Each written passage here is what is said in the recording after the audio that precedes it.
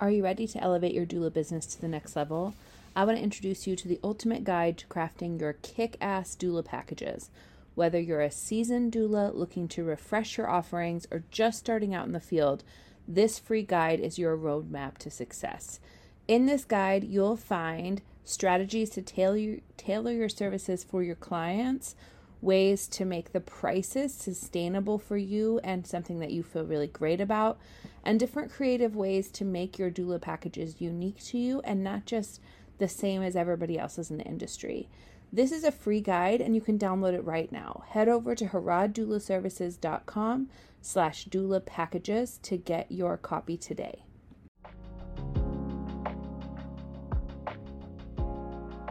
Welcome to Doula Tips and Tits. This podcast is a place where we answer one question about doula work, both to support you and to help you support your clients. I'm Kaylee Harad. I've been supporting families in this perinatal space since my oldest was born 12, nearly 13 years ago. I am a birth and postpartum doula, childbirth educator, La Leche League leader, and a doula coach. I love guiding and supporting doulas as they work out their doula business. It is a tremendous joy to be trusted in this way. Thank you for joining us on this journey. Today, we are diving into some social media marketing information. So the question I'm going to answer is, how do I market myself on social media as a doula? Now, I want to kind of talk a little bit about how and then also why, because it is important to understand why to have the motivation to keep going and keep doing it, right? Because especially if social media is not something that you automatically love, then it is something that can be a little bit intimidating and feel a little like directionless in your business, right? So how do you market yourself? There's a few different things. One, you want to think about social media. I think especially like Instagram and Facebook and TikTok, like these are some that use algorithms, right? And so you want to think about them in sort of two ways. One is your presence teaches the actual platform what you do. And so when people are searching for things, over time, it learns that you're the person to put in front of them. So think about Google, online searches, right? You search something and then Google's algorithm is trying to decide which websites actually answer your question the best. And they're putting them top of the list. Okay. Now, the social media platforms, that is the same thing that's happening. So someone's saying like birth planning, and then, the Instagram algorithm is like, okay, well, did Kaylee's post about birth planning actually, is that something I should like put high on the list, or should it be like way at the bottom when you scroll, right? And so one is to actually build the algorithms understanding of your work and like how people can find you, right?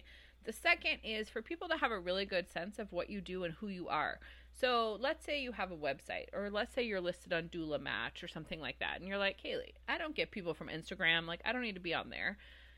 Well, I will say that if someone's going to my website, they're most likely also checking out my social media, in part because there are things about my website that they don't like fully feel like they know me. Where if they go to my social media and they can look at my videos, they can listen to me talking about something, they can like get a sense of how I sound, how I communicate, the kind of information that I know, what matters to me, that is going to give them a better understanding of who I am and make them automatically feel a little bit more kind of secure, or like kind of warm them up a little bit to who I am and make them feel a bit more like they trust me and they know me and they understand how I'm coming to this work, etc. So let's say you thought about like, in terms of doula client experience, like someone hears your name and they're kind of coming to do an interview with you, right? And your interview is in a physical building. This is my like impromptu analogy that I'm building out. And they walk in the building, and on the hallway, on the way down to the office where you are, There's all different signs about how you work and what you do and how you talk to people and some of your testimonials. That stuff is what they're seeing as they walk down. They're going to get to the end of that hallway with you, in most cases, feeling much more familiar with who you are and what you do. Now, it is possible that they'll walk through that hallway and be like, oh, she thinks that? Like, this is not my person. But the reality is, you don't want those people if they see something that you like or don't like or stand for or like are morally against or for, and then they're like, oh, I don't agree with that. Those are not your people. Those are not your clients. So you actually want it to also push people away if they're not the right people to be there. Like, you want them to see right away, oh, this is not actually what I need, and be able to be like, oh yeah, never mind. Because it's a waste of your time and their time if someone who's actually not a good fit for you is trying to hire you. Okay? So I want you to think of it as that. Kind of like if someone's like thinking about hiring me as a doula, but I don't know that, what would I want them to see and know about me that I can put on social media? And also, how can I teach the algorithm that I'm actually an expert in some of this stuff and that they can put me top of the list for some of these searches, so that with time you're also getting kind of organic exposure on top of having like some content there for people to look at. Now, consistency matters for social media. I am not a social media expert, so I'm not going to give you prescriptive, like, post this many times a week and on this order and in this way and blah, blah, blah. I don't know all of that. I don't have all of that context myself. I mean, I have some of it from other, people that I follow and whatever. I will put a few social media accounts that I love in the show notes so you can follow those folks too. But I think one big thing to think about is initially, if you're just getting started on social and you're like, I have an Instagram account, but I've posted like 2 things. Try to get to 12 posts like in the next week if you can. Now, the reason I say that is that when someone comes to your Instagram and they're on their phone, they're going to see 12 posts right away. And so those 12 are going to like give them a really good sense of who you are right off the bat, and B, going to make it look like you didn't just join Instagram this morning. And even if you did join Instagram this morning, right, put 12 things on there so that they're there. At least one of them should be who you are. A second should be what the heck you do. A third should be when are you available.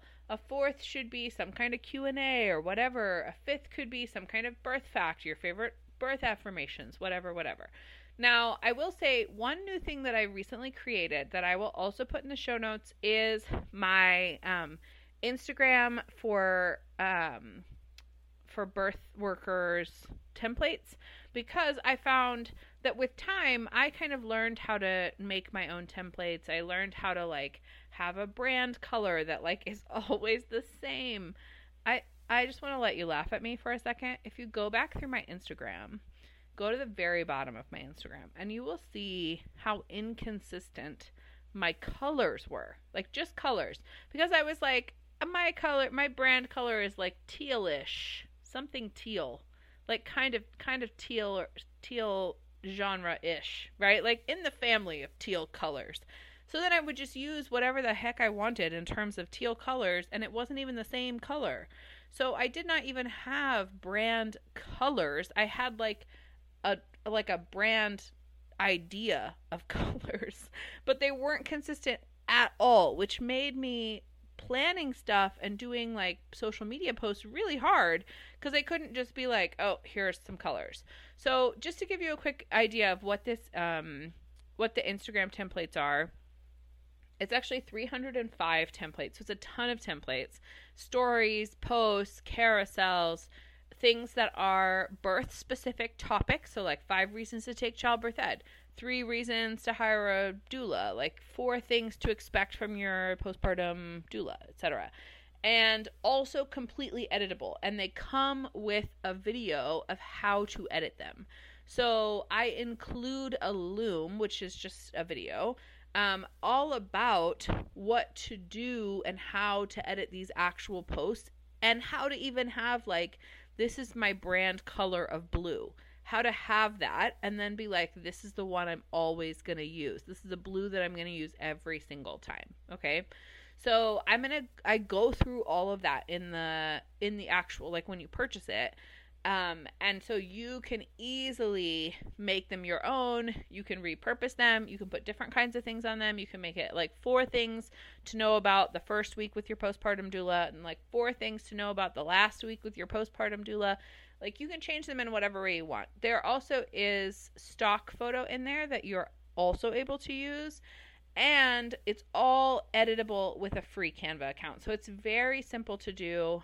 I'll walk you through the whole process. The show notes include that link to buy that. So I would really love for you to check that out if that feels helpful. If that kind of removes one barrier to your consistency, then that is what I want that to do. That is what that is there for. So until next time, I wish you wonderful, amazing, social media filled doula experiences.